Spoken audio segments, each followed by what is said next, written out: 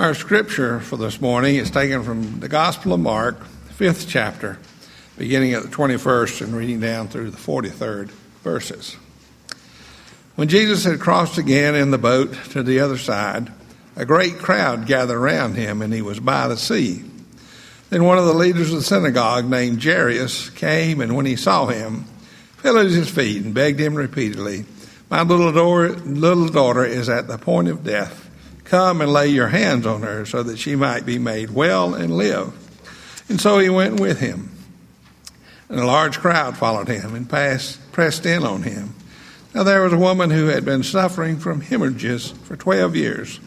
She had endured such much under many physicians and had spent all that she had, and she was no better, but rather grew worse. She had heard about Jesus and came up behind him in the crowd and touched his cloak.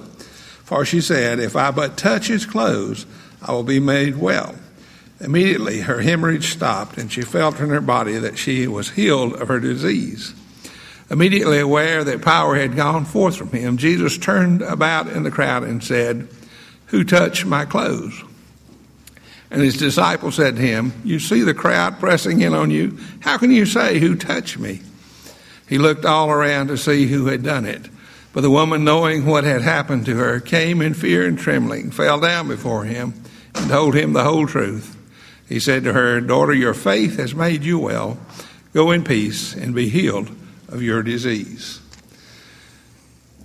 Thus ends the reading of God's holy word. May he add his blessings to it. Some time ago, I read a cute joke about a young boy who was out walking with his mother, and a nun dressed in her habit walked by. And the little boy looked at his mother and said, "Mom," said, "who is she? What is she?" And his mother looked at him and said, "She's a sister of charity." The little boy said, "Which one, faith or hope?"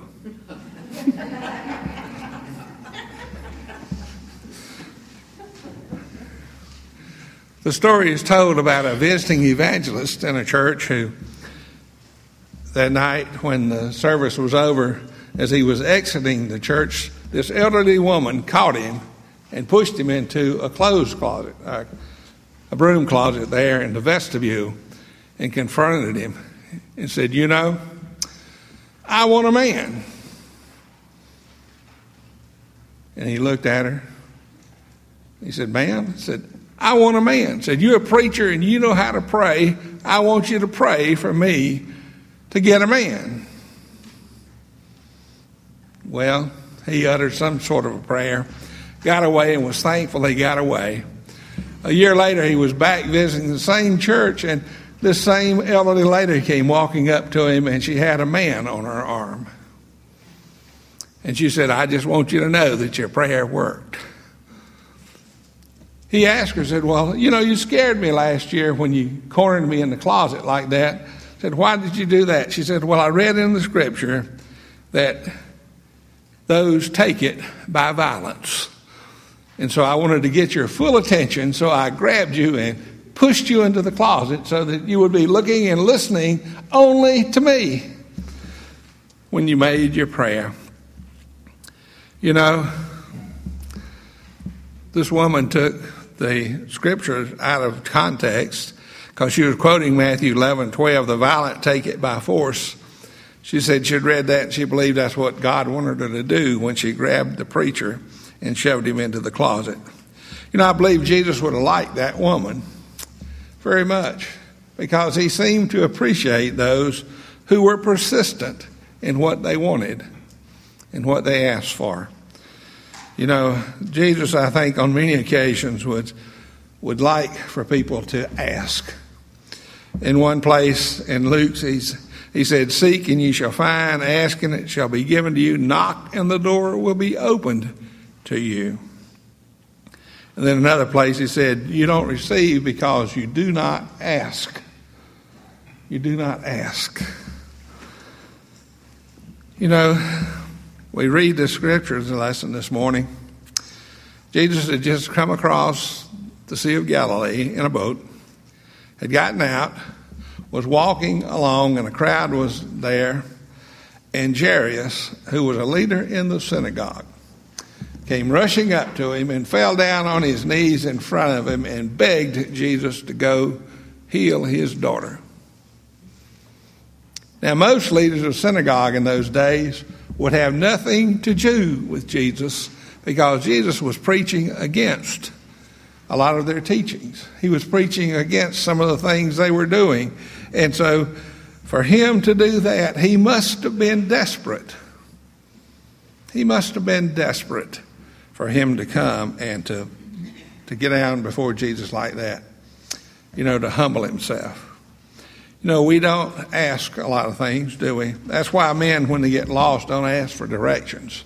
Thank God for GPSs,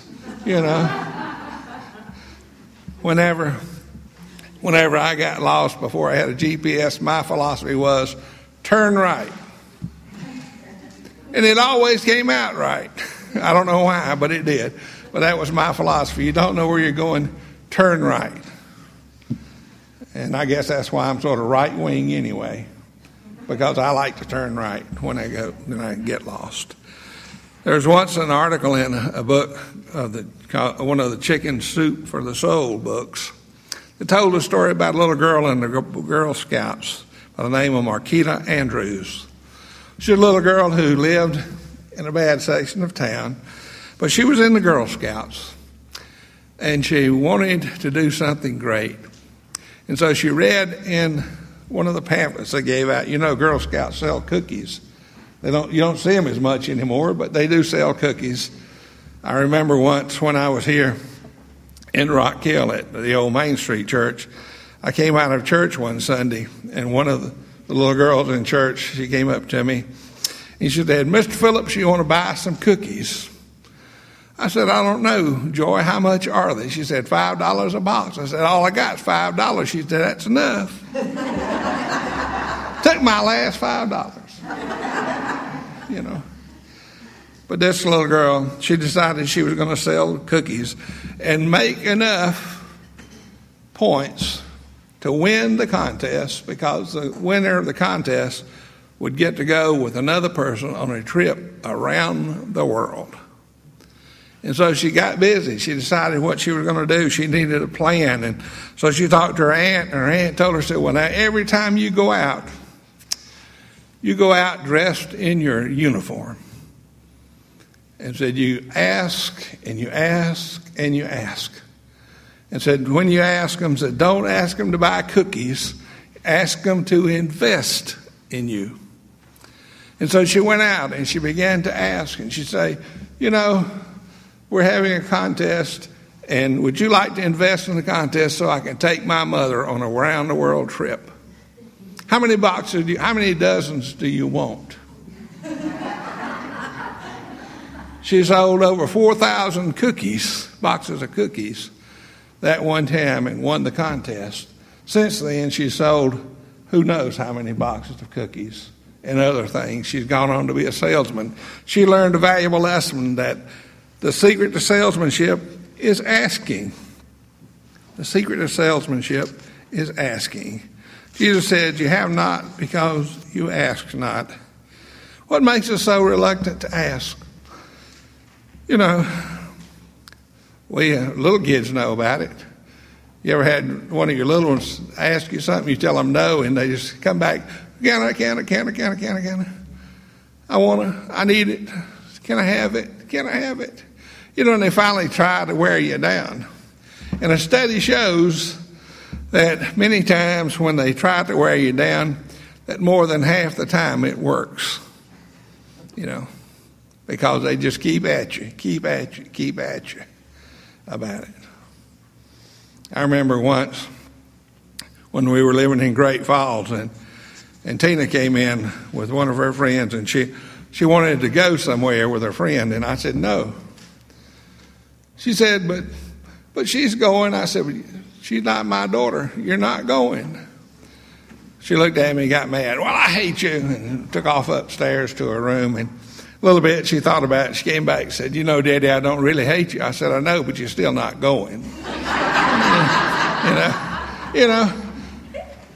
We got to say no and mean no.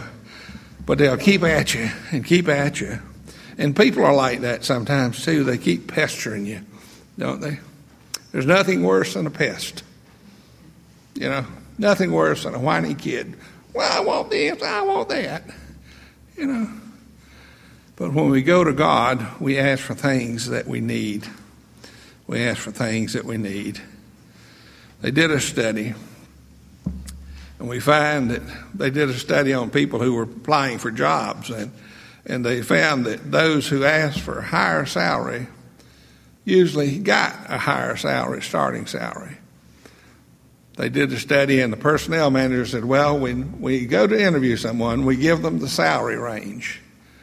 Said some of them come in and offer to take less salary than in the salary range. Some come in and say, well, we'll just take what you're paying. Said, but if you come in and dare to ask for more. And said a lot of times those who ask for more get more starting salary. It doesn't hurt to ask. I always ask somebody to do something. I always figure they'll give me one or two answers, yes or no. And if they say yes, then they're going to do it. If they say no, I'll ask somebody else. But you know, it doesn't hurt to ask, because you'd be surprised sometimes the answer you get.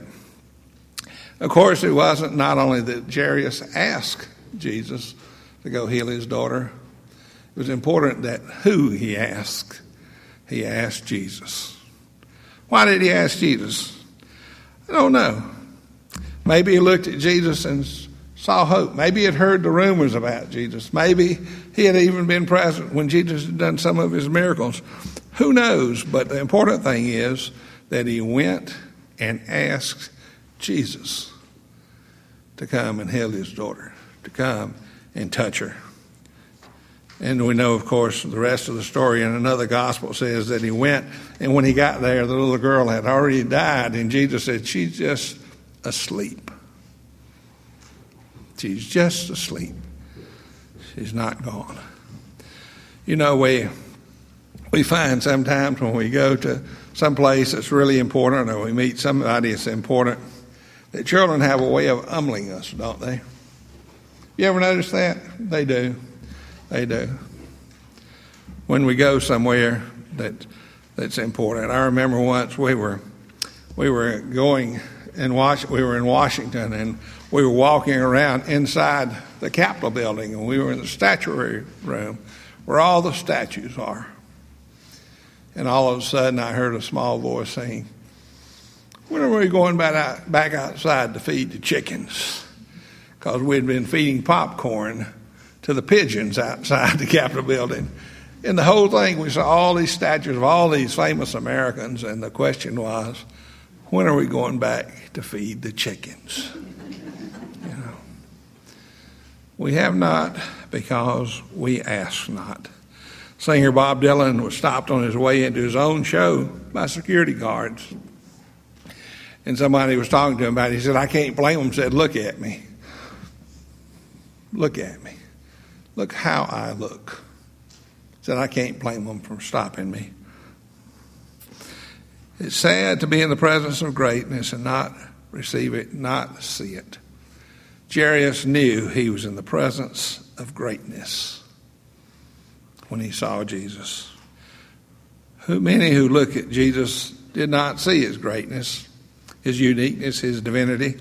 We don't know why Jairus was different, but we do know that he did ask. He did come, and he did believe in Jesus. And of course, Jesus responded to his request. Jesus always responds to our request. Not always in the way that we expect or the way that we hoped, but he does respond. Some of you may remember Bishop Fulton Sheen, who used to come on TV and radio, did an hour program on TV. He was a Roman Catholic bishop in New York. And Bishop Sheen was invited once to go out to the Crystal Cathedral out in California to speak in Robert Schuller's church, the Crystal Cathedral. Say that. That's hard to say. But Afterwards, he was getting into his limousine for another appointment, and someone handed him a note, a handwritten note, and he looked at it, and it was written by a woman who said she was just giving up on life, was ready to die. Bishop Sheen found out where she lived and took off in his limo, told his driver to go find her, and they went to the trailer park where she lived. And can you imagine her surprise when someone knocked on the door and she looked, and it was Bishop Sheen. He talked with her, prayed for her, and when he left, he said, I think she's ready to live now and forever. Bishop Sheen took time to counsel a troubled woman who was in bad need. Jesus did that and more for Jairus. We find that when he got there, his daughter had already died, and he brought her back to life. And all Jairus had to do was have the courage to ask. Learn from Jairus. Humble yourself and ask Jesus for what you need in your life. Not what you want. There's a difference, but what you need in your life. You know, we all have a lot of wants. We're all like children, you know. We want this, we want that. But do we need what we want? See, the promise in the Bible is that he will meet our needs, not all of our wants. But he expects us to ask. He expects us to ask for what we need. Amen. And